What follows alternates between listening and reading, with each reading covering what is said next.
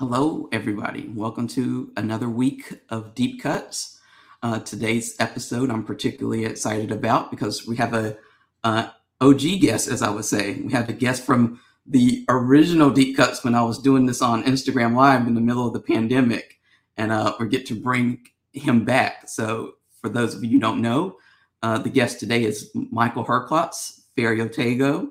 So I'm very excited to have him on today, and let's bring up our guest, Mr. Herklotz. How are you? OG. OG. You were one of the people I remember. I remember during the pandemic sitting around just like everybody else, going like, "What are we going to do now?" And just being like, "What in the world's going on?" And what am I going to do now? And I remember you were probably in a similar position where had all this travel planned and all these little things going on, and all of a sudden, all of that was just non-existent. And you were one of the first people to kind of embrace technology and digital stuff. And I remember watching lots of your Instagram lives. So I tell people you were one of the inspirations behind Deep Cuts because I was watching you and I was like, wow, I was like, he's like showing all of us media people out because you were doing these great interviews. You had like very engaging guests and questions. And I was just like, I have to figure this stuff out. I'm impressed, man. I mean, you've stuck it out and it's gotten better and better. I think I did 14, something like that, 14 back to back. And then I was like, you media people can have it. I'm out. But since then I've seen you host and with the Great Smoke, like doing interviews and stuff like that. So I was like, you have a whole new career that kind of like opened up because of the people seeing you be able to host and talk to people. So I thought that was fun. If Ferriotego doesn't work out, I'll be an auctioneer and a TV host.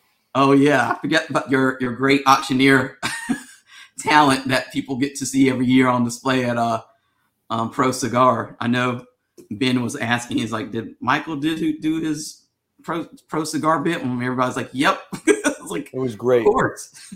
And let me tell you, I mean, what a year.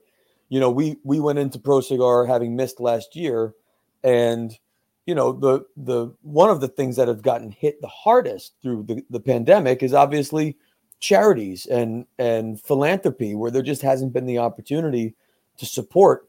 And that's those are my opening remarks when we started the auction. Like, look, we missed a year, the charities missed a year, but the need did not miss a year. The need has been there throughout all of this, if not more so. And so everyone is going to leave this auction broke.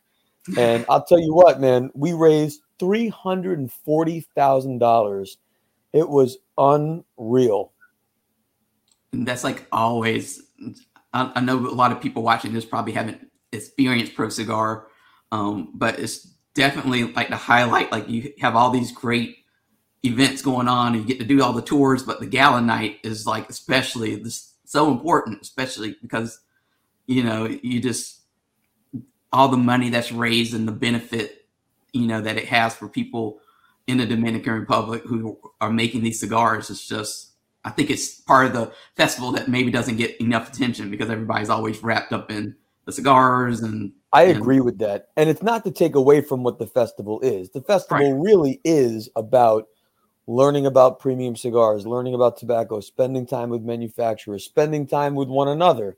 But just that one night is about something a little bit different. It's doing all of that and being able to help people. And I mean, if you think about how much money is raised via this, how many lives are made better because of this, and the generosity of people in our industry, whether they're consumers or retailers and manufacturers, the generosity is really overwhelming in the premium cigar world. I feel super blessed to be a part of it. I also feel blessed to be able to extract all that money out of them from the auction stand. Yeah, and I always say that what people don't get or see in the tobacco industry is that charitable side. And there's so many companies within the industry that are doing good that for whatever reason, you know, they don't get that media attention for that part. Like I said, it's not just about the cigars, it's about giving back. And so that part of Pro Cigar, like I said, is a really important part that hopefully more people will get to know and get to see firsthand. But but I saw that you were super busy that weekend because I was following along on Instagram, and I saw that you were there. And then you were jumping on a plane and going to Florida to do that. And you were in your Hawaiian shirt, which I was like, wow, it's fun to see you like outside of a suit, because we're so used to all these years. I think the chapter, the Nat Sherman chapter of your life was all about the suits. And now you seem a lot more relaxed and like really kind of in your element. Well, I tried walking around my house in a suit, and my kids were finally like, Daddy, what are you doing? You have nowhere to go. You have nothing to do. Just stop pretending. All right. Just stop it. So, but I still love getting decked out and putting a suit on. When I go to the city, I get dressed. Obviously, when I do events and stuff, I get dressed. But otherwise, it's cash. Although I can tell you, the likelihood of seeing me in a Hawaiian shirt again is probably very small, man. Very small. But I did save it. Just in case. It was one of those things, like maybe if they ever have like a cigar industry Smithsonian, I think you need to contribute that to. It's going to go like in one of those Hard Rock Cafe frames. Mm-hmm. Definitely. Funny. Well, I wanted to have you back on because I was looking at my phone, I think must have been last month when I was like, who can I invite on as guest? And I was like, Michael Herklotz, because you were on, like I said, the original version of this when we were on. Probably this time, right? Was it March? It was April 2nd. I looked at it this afternoon, but you were on like one of the first people on. And 2020. Yes, 2020. So a lot has happened since 2020. You were with a completely different company, has a whole bunch of other things going on. And so I was like, this is a great time for a follow-up because there's just so much going on with Ferio Tego. And I want people to know more about Ferio Tego and about where you are right now in your career and life, because like I said, so much changed since last time we spoke. So like literally everything has changed since last time we spoke. Right. So I guess I don't want to go too far back, because for people who are watching this, if you go onto the Deep Cuts website and the YouTube, there is the original Michael Herklotz interview where we talked about the past and all this other stuff, and there's articles on it. So all that is kind of like well documented, I think. Yeah. So we don't need to backtrack too much. But going back to how this all began, like the whole Ferio Tego process, at what point did you think maybe I want to start my own brand? Well, I've always dreamed of having my own brand. I just never thought I would be able to pull it off, to be honest with you. I've always, as was recognized a couple of years ago, I've always had what I would consider to be an entrepreneurial spirit. Mm-hmm. As a musician, I would hustle and get my own gigs and start my own band and do all that kind of stuff. But largely from a professional standpoint, I've always worked for other people, and I've been very fortunate to be able to work with other people and grow my career. And so some of that entrepreneurialism, particularly the risk-taking part of entrepreneurialism, I think wore off a bit and was replaced with a bit of comfort, having a job I could lean on and I could depend on. But there was always a dream of being more to the business, to the industry than just an employee. And so when once we finally made the decision that Nat Sherman was going to close, that we couldn't sell it, I really just thought very hard about what my options were in the industry, out of the industry, with other companies. And, I feel super, super lucky. I spent a tremendous amount of time talking with friends and colleagues from other companies, owners, high-level executives, all big companies, small companies, just picking their brain, like what did they think would be the right fit or the next move, and almost everyone said the same thing, which was, look, we would love to have you in our organization, but this is the time for you to do your own thing. I mean, everybody said it. And that was kind of hard to ignore. So my original plan was to do Ferio Tego. I had owned the brand for many, many years just to protect it. Mm-hmm. And so I thought, I would just do a small startup and start the brand, do it very simply, work with the Casadas and start. But as time went on through the closing process of Nat Sherman, it became clear that that's the thinking of Altria had changed a bit from not being willing to sell the brands to at least being interested in considering what a brand acquisition would look like. And once it was clear that they would potentially consider selling the brands, then that really that lit a fire that is kind of difficult to explain, because the way that the deal was contemplated first was to sell the company, which obviously I had no ability to purchase a company. Right. And in fact, I was charged with selling the company. And so it would be a conflict for me to also try and buy it. So it was just way too difficult and way too big. And so that was that. But then the thought of the brands continuing, that felt like my work was being put up for sale without me. And that really got me kind of fired up.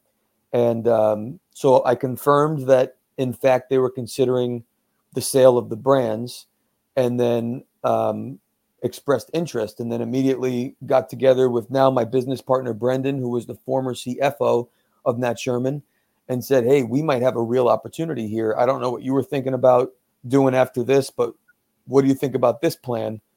And he was like, absolutely, let's at least try.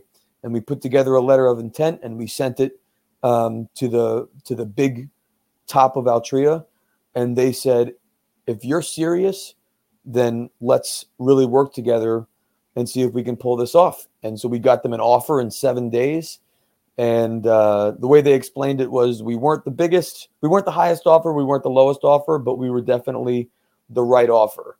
And they really loved the work that we did. They loved the category. It just wasn't core to them long term. And it was a resounding yes. And then we got to work forming the company and doing the deal and the transaction. And that was just at the end of 2020. So we didn't announce it until 2021.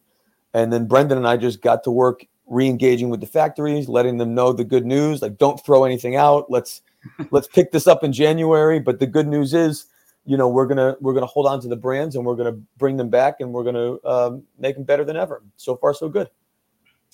Now, you talked about that initial, I don't want to say fear, but that feeling that when you were with Nat Sherman, like, it was comfortable because you didn't have to worry about all the stuff that an individual entrepreneur who owns their own business has to worry about. And I think a lot of people, including myself at different points in my career, have felt like that, where you're just like, I would love to be out on my own, but then I have to worry about this, and this.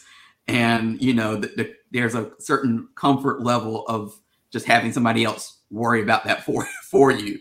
Well, I'll tell you, there's in all likelihood, there's just no way this would have happened without Brendan. I mean, Right. his skill set is everything that mine is not. I know cigars, I know tobacco. There's obviously plenty more to learn. That's a never ending journey, but all the front of house work I've always done in all my roles, I feel like I continue to get better, and I continue to try and learn. But the idea that I would have to try and learn from scratch accounting and compliance and all that administrative back office stuff, which I've had the good fortune of having when you work for other companies, to have to learn that was really quite paralyzing.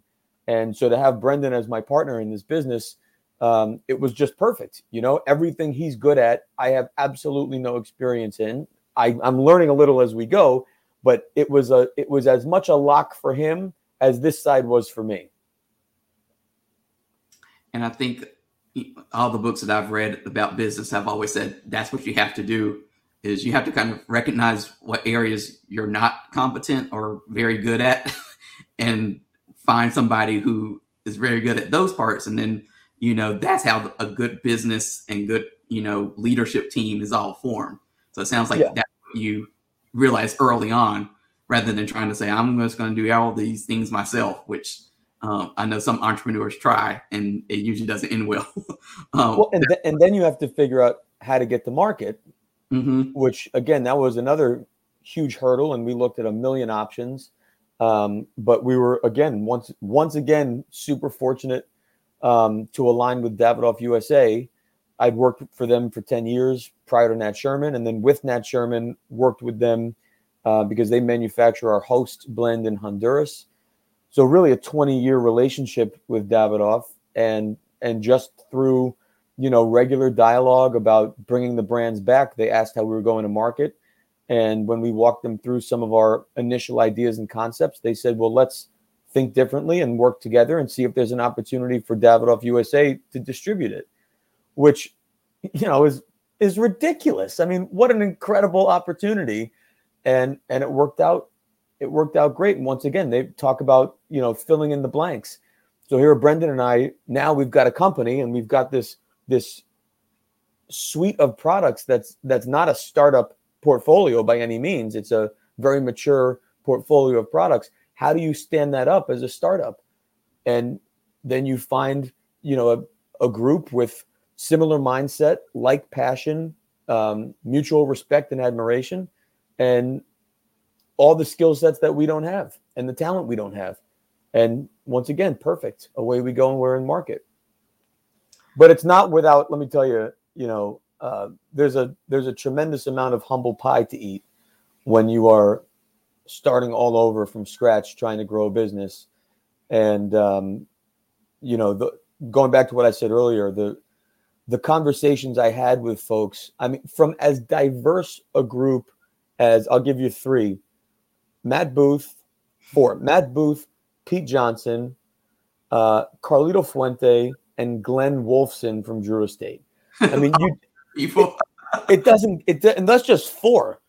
But I mean, what a CEO of a major company, Carlito, a godfather of our industry, Matt and Pete, the kings of boutique.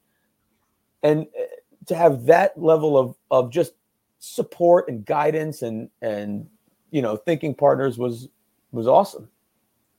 I remember when the news came that Nat Sherman was shutting down and all that stuff, and everybody's like, oh my gosh. And then there was all these articles and YouTube videos about what's Michael Herklotz going to do next. What was that like? Because I'm sure that was such a weird experience, because you kind of probably knew after speaking to enough people and kind of get speaking with Brendan and figuring out what you were going to do. And then there's all the speculation. It was so strange and amusing to a degree that was the news item. Like, what's Michael Herklotz going to do next? And it was like all the speculations.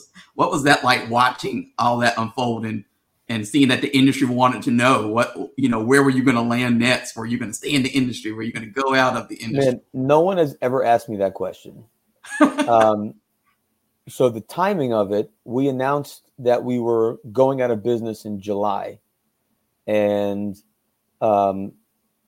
we announced Ferriotego in January, and we didn't complete the Ferriotego deal until the very end of 2021. So to be honest, when all those first videos started coming out with speculation, I did not have a plan. I mean, I was following along with everyone else saying, oh, that's an interesting idea. Maybe I was taking notes on some of them, like, oh, I didn't think about that. Let me try that. At the time, I was so focused on just closing the business the right way. I didn't spend a whole lot of time watching that stuff, which is probably good in hindsight. But what I did feel throughout the whole process was just this incredible sense of support. And, let's face it. I mean, particularly my time at Nat Sherman, and especially the last 3 years at Nat Sherman, that was met with some pretty heavy challenges during the time that Altria owned us. I mean, there was a lot of challenges. We'll leave it at that.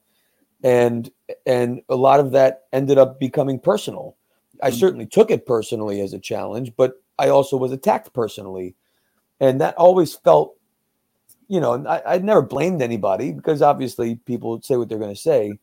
But it did give me some sense of pause, knowing that this news was going to come out. I assumed it would be met with some of the same haters who would be saying things like, ha, good, ha, whatever. And it wasn't. And instead it was really a resounding, sigh. It was a resounding, gasp of disappointment. I think even the people who didn't like the fact that Nat Sherman was owned by Altria still felt what the loss was going to be in a premium cigar industry without Nat Sherman. And so really, despite the hypotheses of where I was going to go or what I was going to do, what I took away from all of it was not necessarily what the guesses were, but that so many people cared. It was really heartwarming. What the most interesting thing I think that came out of that time frame was that kind of, again, it kind of amused me, because I'm always on social media as part of my job to kind of follow what's going on in the industry. The announcement came out, Nat Sherman's going away. This is going to be our last day. And then you see like this major flood of interest in Nat Sherman cigars all of a sudden. Like, how did that feel? Because I would think that would be a little like, you were like, it's great, but it would be nice if you all were interested like beforehand. Like now, well, but here's the thing: that flood was not. It was certainly not from the population that didn't like us, right? But the flood of interest was really from the people who loved us. And to be honest, as maybe sick as it sounds, there was something really nice about going out the way we did in the time that we did it. I mean, don't forget, there was nothing wrong with the business. There was nothing wrong with the company. There was nothing wrong with our products. It was purely a business decision to exit the category from Big Tobacco, which I don't blame them for making that decision. But we were able to go out in a time when people needed support. And so retailers all around the country who had sold our products for years were able to buy in at a better price and be able to make a little more margin when they had been closed for 6 weeks, from the pandemic. And same with consumers, that they were able to load up on cigars that they have depended on for decades. Mm-hmm. And they got to buy them at a better price and stock up and know that they could look in their humidor and they're still going to have their favorite cigars for what would have been, maybe years to come after we exited. Now, fast forward, now we have the brands and they're back in market. So now I'm telling everyone, all right, enough with the old stuff. Let's move it through, make room for the new. Come on, let's go. But it was nice to go out the way we did. And it was nice to see the support. And it was nice to see some of that validation that it wasn't the cigars. People loved the cigars and they loved the blends and they didn't know how to live without them. And mm-hmm. So they went crazy looking for them. That's a lot of validation. Before we kind of close out this part, I just remember reading all the speculations from the different websites and bloggers and stuff about what's Michael Herklotz going to do. I think the most interesting one that stood out to me was, they were wondering like maybe Michael Herklotz will become the president of the PCA. And I was like, does he want that kind of like pressure, like to go from Altria and all the pressure there to suddenly, that kind of position? I was like, I don't think he would. I don't know. I mean, we speak a lot, but I was like, I don't think that's kind of in his mind frame. Like, I want that much pressure to. I mean, that was one of the more out of the box hypotheses.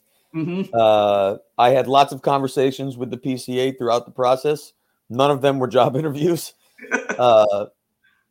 But again, I mean, for someone to say that though means that they think I could do it, and that's really kind of a special thing. Well, of course. I mean, you're one of those people in this industry that, you named all these people that you went to for advice, but every time I interview somebody, and I go to trade shows and all that kind of stuff, you're one of the people that they always seek out, and they know what you're about, and that you give them good advice and feedback and all that stuff, and you have for all these years. So I think that, people trust you. And I think that, for all these different speculations of what you were going to do, it all came down to they saw you in those positions because they would trust that you would bring the same kind of integrity that you brought to Nat Sherman into these different other ventures. And I'm sure there's a universe out there where you did become the PCA president or all this weird stuff. For me, I started in the business in 1999. When you look at the culture at the time and the culture today, premium cigar enthusiasts are premium cigar enthusiasts. But, look at what has happened just in technology in those, 22, 25 years.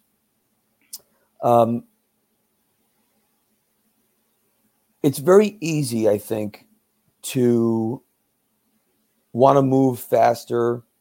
It's very easy to want to get bigger.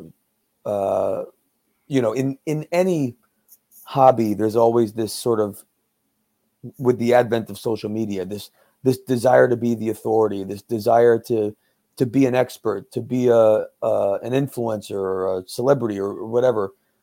Man, I feel so lucky that I started when I did, because when I started, you had to earn a seat at the table.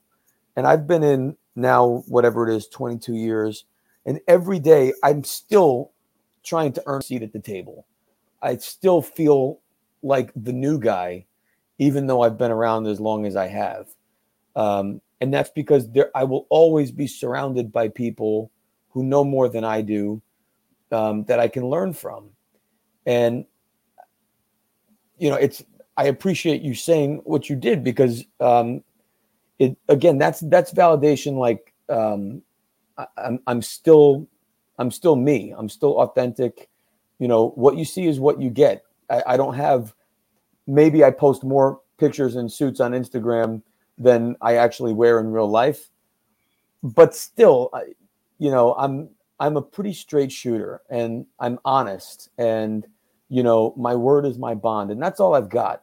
And that's how I was at 19 when I started in this business. That's what you get now at 41. It's still the same. And I try and be a good friend to people, and I try and be useful to this industry and give back to the industry when I have the opportunity to.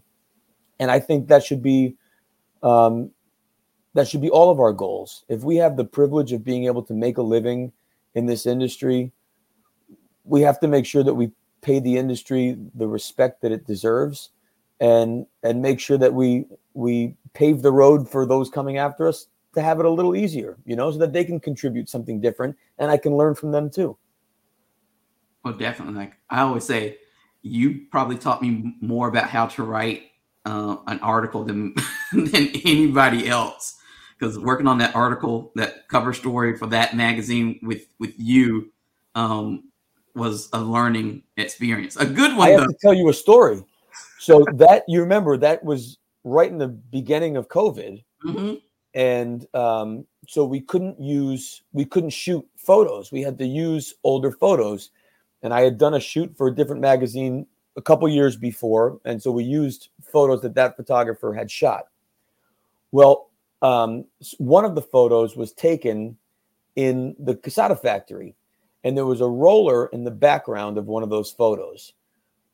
I was in the factory like a year ago, And it was right my first trip after I could start traveling again. So February of 21, I guess, or March 21.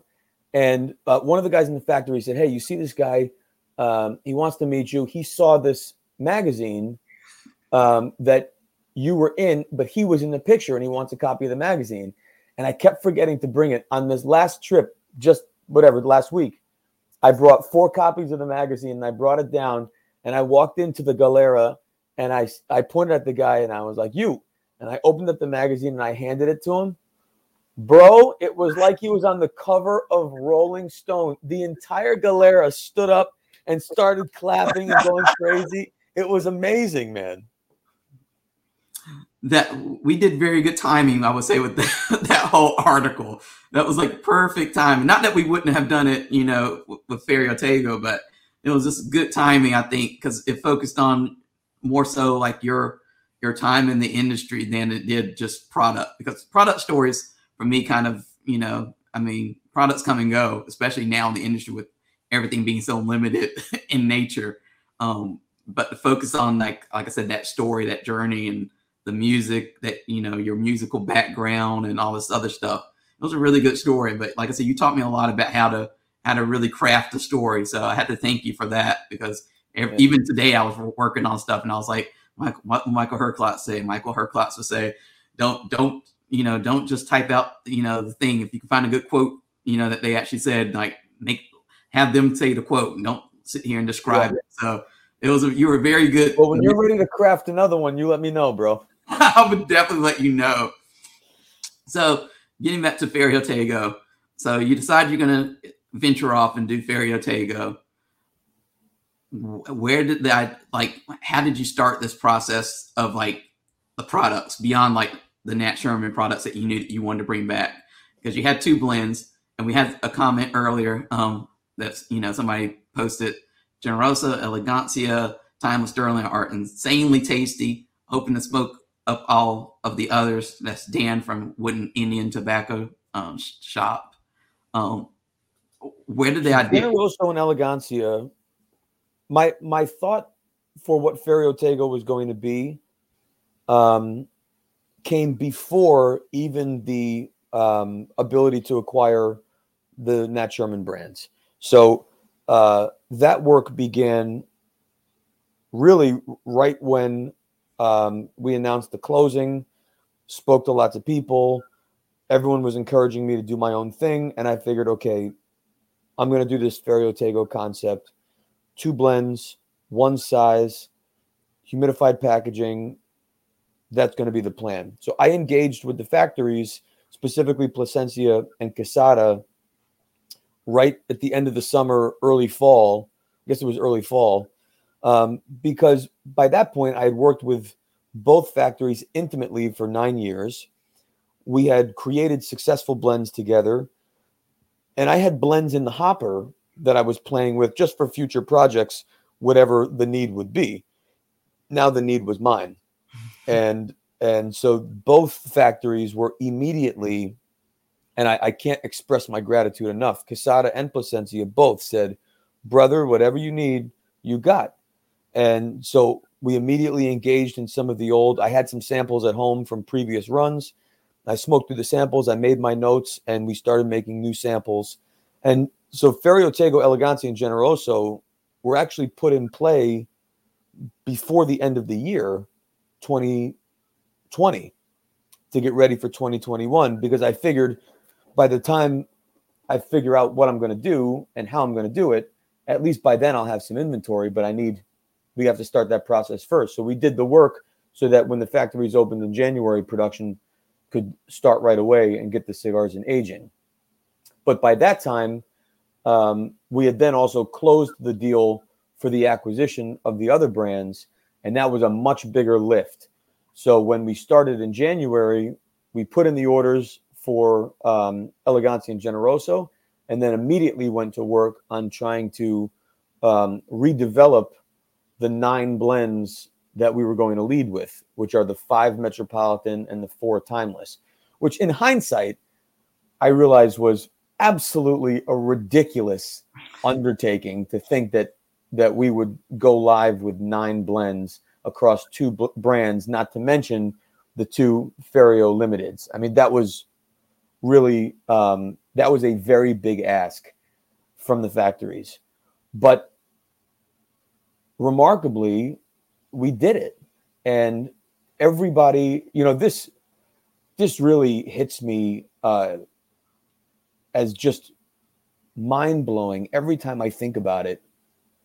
When you think about the challenges that every cigar company faced in 2021 with stockouts, with supply chain issues, with staffing issues, with shortages, I don't know a company that didn't have back orders.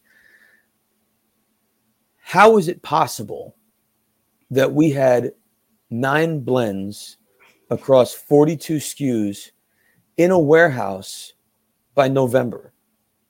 The only way that's possible is every single factory and vendor put us in the front of the line.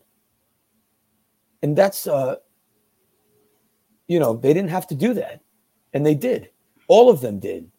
And so we were able to get those blends perfected and in production. And the box factories ramped up production. And the printing factories, cigar rings, there was no shortage of work for them. They were printing in Dominican and Nicaragua. They added extra shifts. And yet we still had our stuff on time, if not early. And that's because they believed in this project as much as I did. And they gave it everything they had, just like we did. And then we made it to market. Now, ultimately, we held Metropolitan until January just to give people breathing room, because I think we recognized how ridiculous the pace was. But we had it in the warehouse in November. We had it. That's an unbelievable pace, Herculean feat. And that's because everybody gave it everything. And so, it's, how did we do it? I have no idea how we did it. We did it because I asked politely to people who I love and admire, and they said yes to someone who I hope they love and admire, and away we went. And just, these 2 sticks, so these were limited in nature just because I would think the pandemic and, like you said, the timing and the pacing and everything else going on. But what are your long-term plans for these 2 brands? So Ferio Tego, Elegancia, and Generoso, the easiest way to think about the model behind those 2 is wine. So in any good wine house, let's say a house in Sonoma, they've got a Cabernet and a Chardonnay, and they make them every year with the hope of trying to recreate that classic style that particular brand is known for, but also recognizing that there may be some variations year to year, because in wine, everything in the bottle is the expression of the harvest. Now, in cigars, we don't have that same model. In cigars, we blend with all different harvests and vintages and leaf positions and seeds. And those change all the time in order to maintain the exact same experience. The plan for Ferio Tego, Elegancia, and Generoso is to give a little more room. The plan is to do annual limited releases of Elegancia and Generoso with enough inventory to hopefully satisfy the demand of that particular year, but with the full anticipation to exhaust that inventory and make room for it to return in the following year. So 2022, for example, is aging, and those will be released hopefully spring, and then those will be sold through, and we'll welcome them back in 2023 with Elegancia and Generoso again. And the idea of the format and packaging is also like following wine. We've eliminated a lot of the decisions.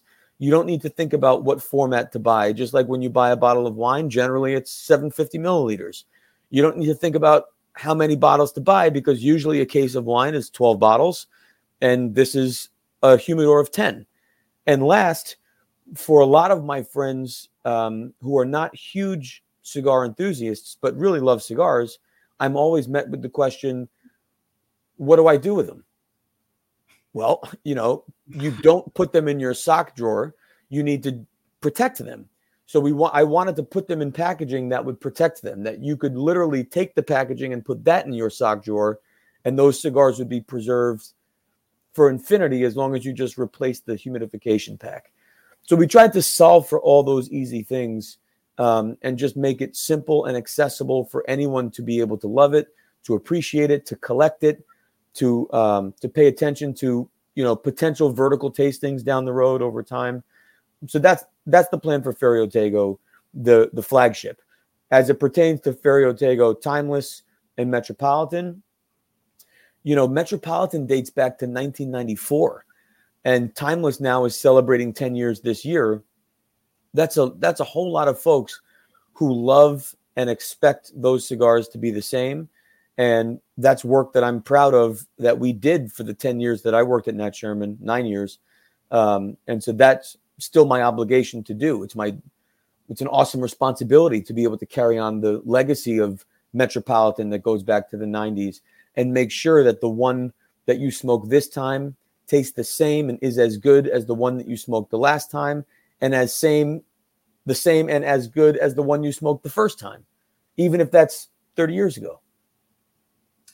Now, with Ferio Tego, I know every entrepreneur who launches a business thinks at some point that they look at the market that they're entering into, and they have to figure out how to position their company or brands to be different from everybody else out there, to stand out in the eyes of the consumer. So as you were kind of looking at Ferio Tego, and without giving away too many of your marketing secrets, like how do you plan to position Ferio Tego to be different from all the other cigar brands? Like, what's going to make it different?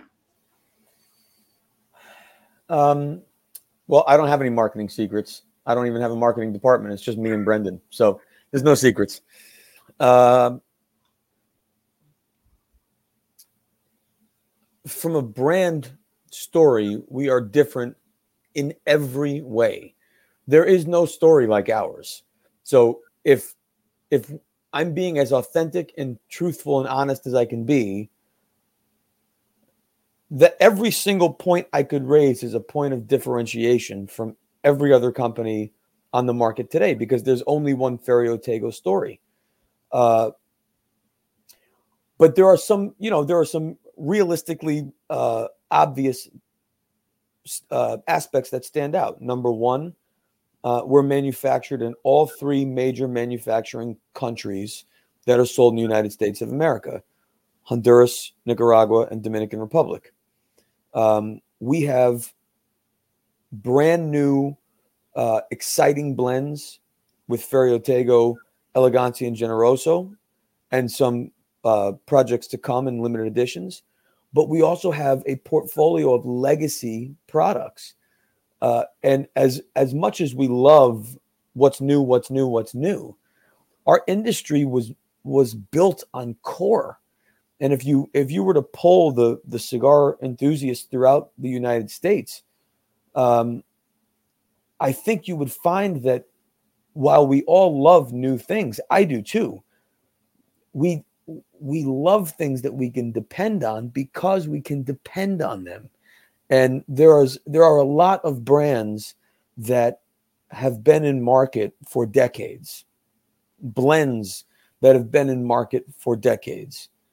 But I don't think there is a portfolio that is as thoughtfully curated and maintained as ours is.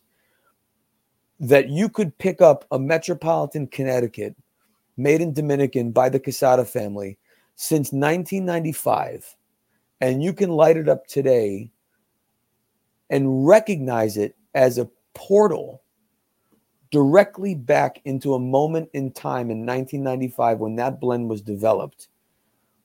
That, for me, is a huge point of pride. And I'm very proud of the Ferio Tego blends. I really believe it's my best work. But I'm almost more proud of the consistency of Metropolitan. Those 1994 for Host, 1995 for Connecticut and Maduro. Timeless Prestige 2010. Creating new blends is not an easy thing to do, but to maintain them year after year after year after year, when every single ingredient and component is changing, how do you keep them the same? That is an unwavering commitment to the craft. And I'm committed, and the manufacturing partners are committed, and they've demonstrated that through my 9 years when it was my responsibility at Nat Sherman. And so we intend to carry that on. And so I would invite anyone to not just enjoy our cigars that are new, but taste our blends that are legacy, and understand the role that those blends play in the arc of the premium cigar industry story. There's a lot to the industry story. And I think if you look at the industry in these sort of snapshots, even if you just look at the last decade, if every milestone of our industry was a line on a chart, there would be a lot more lines as you get into the last 5 years, because just more happens, more releases, more companies, more brands, more blends, more everything. Mm-hmm. But I believe that each one of those lines, at least for the lines that we contribute, must be meaningful. They have to fill a void. There's got to be a why for the reason that we are selling them. And so I can absolutely defend the 9 reasons why our 9 blends, our 9 legacy blends, are restored to market. And I can definitely tell you why Elegancia and Generoso are in market. And I think that's so important what you said, that you know the why, because a lot of businesses don't always communicate the why.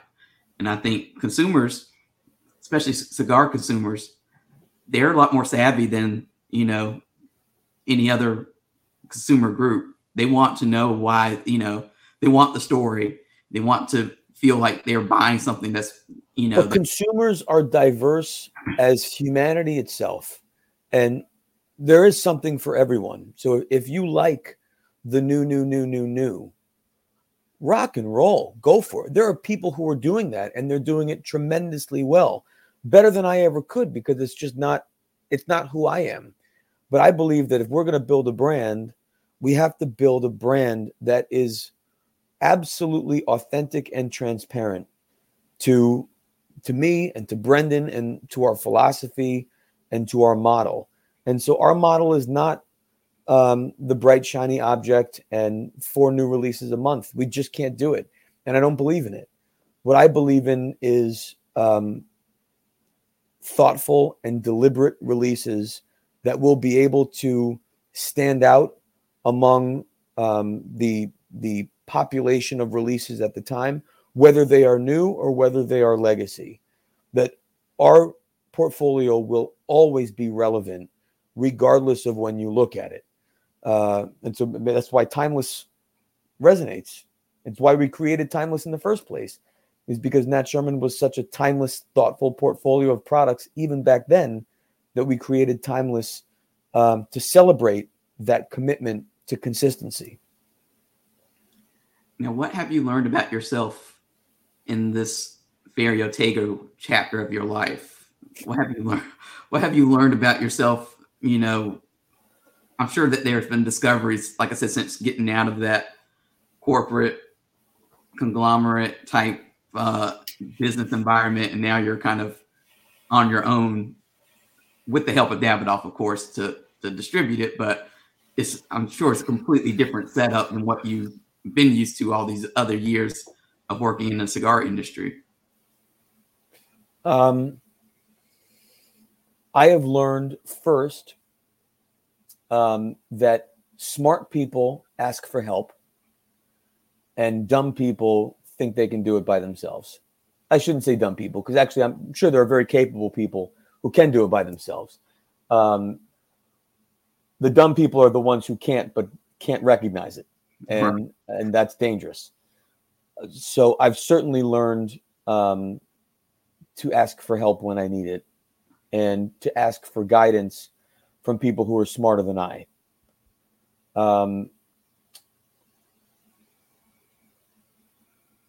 I have learned to not take relationships for granted. Going back to how do we do 9 blends and 42 SKUs in 11 months? I've talked about that a lot casually with friends, like just how remarkable a feat that is. And people tend to say that, well, you're a nice guy. And that's very nice of them to say. But when I think back to my childhood and how I was brought up, I was always taught to be respectful, to treat people the way I would like to be treated, never burn a bridge, always preserve your relationships, always be networking. These constant adages from my father and my grandfather that in the back of my head, I'm like, come on, old man. Like, what are you talking about?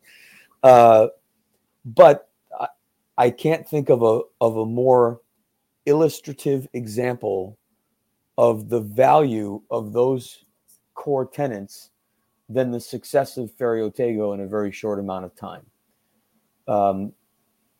With very few exceptions, when I've asked for help, I've gotten it. And when I've asked for a sale, I've been given a shot. And that's all I can ask for. But it's gratifying, but it's humbling. That people are willing to put their money up and invest in me in a far more personal way than what it was when I did that for Nat Sherman or when I did it for Davidoff before. This is profoundly personal because every dollar somebody invests in Ferio Tego, it's not going to a company that ultimately, I get a paycheck from. It's going to a company that I own, that my family will depend on, and that so many families depend on. Brendan's family, the Casada family, the Placencia family, Davidoff and their employees, all the employees that work in these factories. It's an awesome responsibility and feeling. And I suppose it's a lot like before my first daughter was born, people said, wait till you have a child, you will experience love like you've never experienced it. And probably the same way I thought about my father and my grandfather saying, don't burn a bridge. I'm like, yeah, I'm sure it's special, whatever.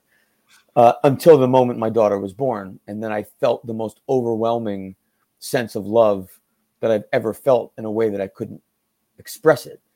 But it also made me realize in that moment the love that my parents have for me in a way that I could never experience until I felt that for my own child. And to a certain extent, that's how I feel now. What I've learned is the responsibility of not just being a business owner, but specifically being a small business owner in this incredible industry.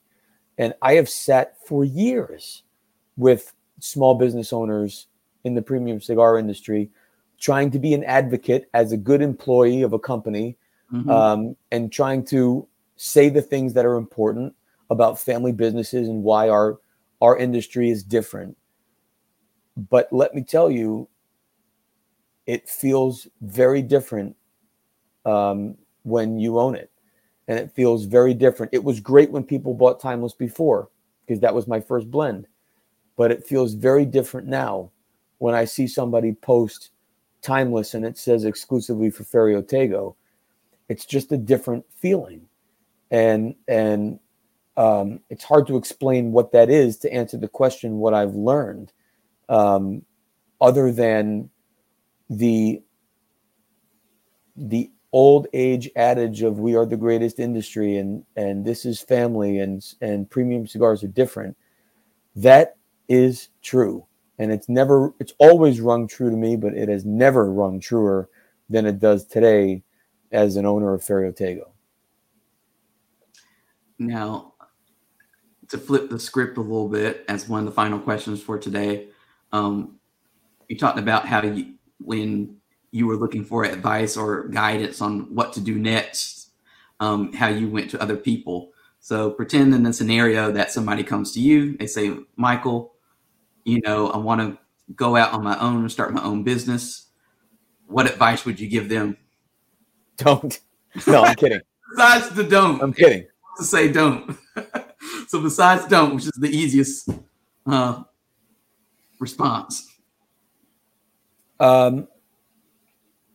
I think the first question I would ask is, are you ready?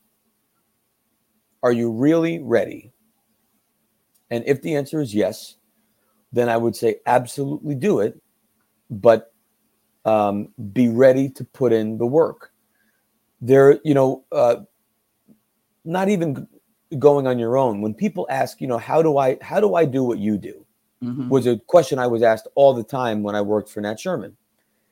And my answer was always, well, first you get a degree in music, and then you become a retail salesperson for 6 years, and then you become a GM for 2, and then you become a GM for 3, because I don't know any other way than just the way I did it. But right. what I know for certain is it was not overnight, and it's still not. It's 22 or 23 years, whatever it is. You've got to be willing to put in the work. That's number one. Number two is you have to listen more than you speak. We have a tendency, and I said it earlier, there's this tendency to want to be an authority and an expert. And that comes with time. But the more time you spend learning from smart people, the more you realize how much more you have to learn, and that you are better off being quiet and listening than you are just speaking, which obviously the last 55 minutes have not been a good example of me listening, and a very poor example of that, in fact. But I guess that would be my response. Are you ready? And if you believe you are, then you have to be willing to put in the work, and you have to be willing to listen. Assume that the model you have today to be successful may not be the model that becomes your success story.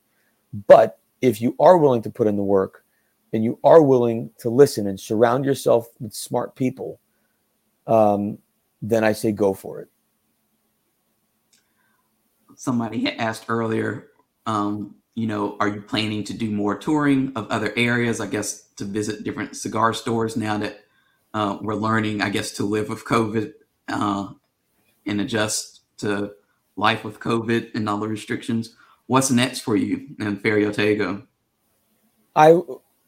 I would love to start traveling more. I actually am traveling quite a bit. I have been. But one of the things I learned from COVID, so pre-COVID, I was probably gone realistically 15 to 20 nights a month. And that was not a lot compared to some of my peers and friends in the business. And I really tried to manage that work-life balance to be home. I realized I did a poor job managing that work-life balance, because 20 days a month away from my family is a long time. Now I'm getting back to traveling, and I realize how important it is.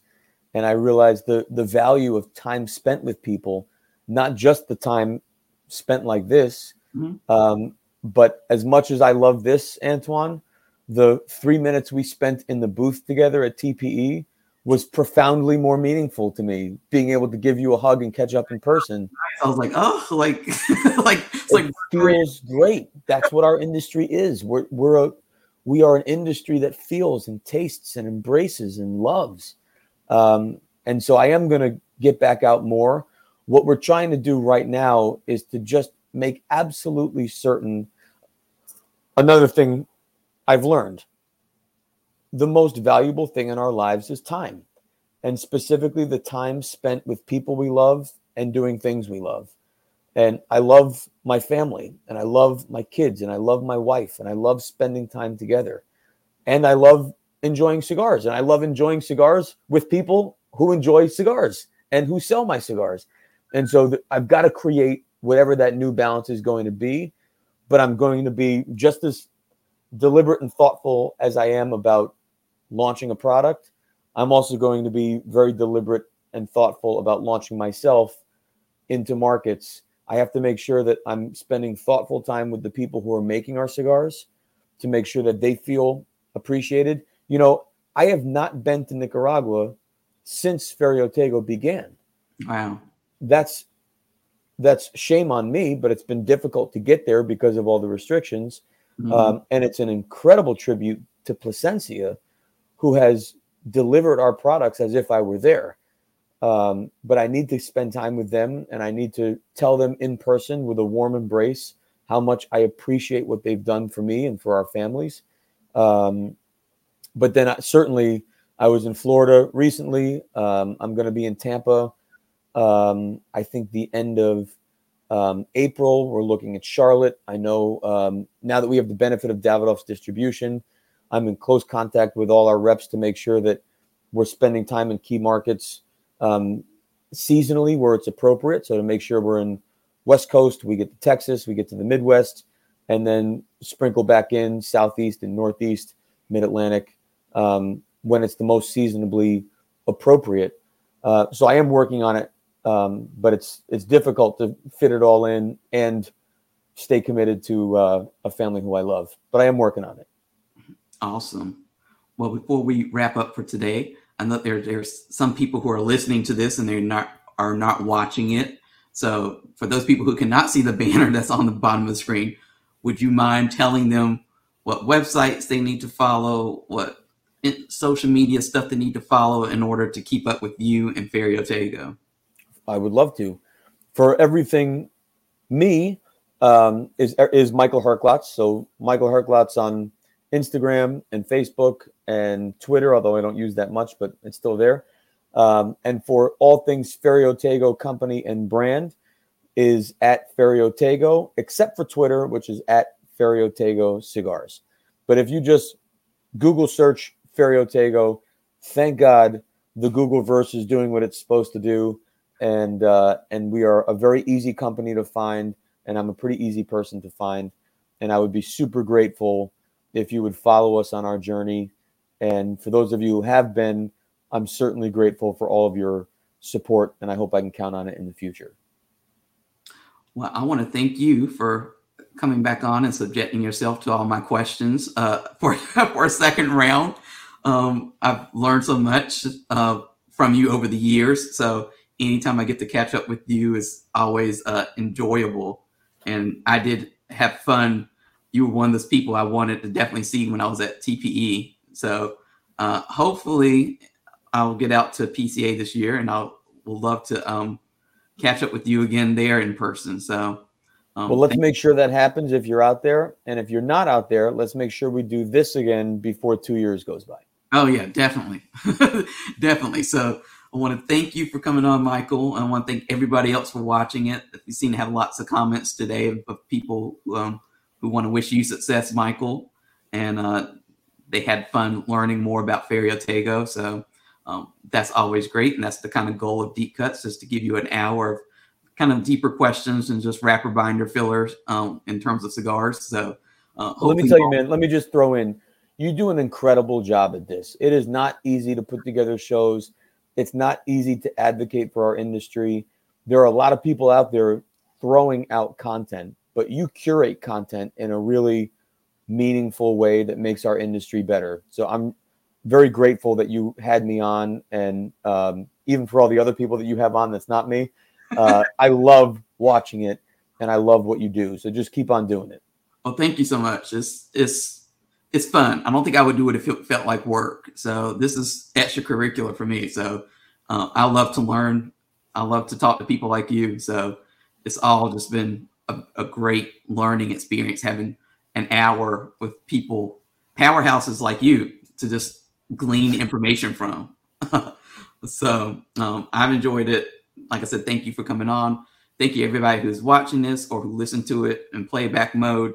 For those of you who have not seen Deep Cuts before, go to deepcutslive.com. There's plenty of more articles and videos like this of interviews. And if you're watching this on Facebook or YouTube or Twitter, make sure you hit that like button or the follow button to follow us to get notifications for all the new interviews we have coming up. We have another interview coming up on Thursday with Bradley Rubin from Alec Bradley Cigars. And then we have like 2 interviews a week for the next couple of weeks. So it's going to be pretty busy, but great, a good kind of busy.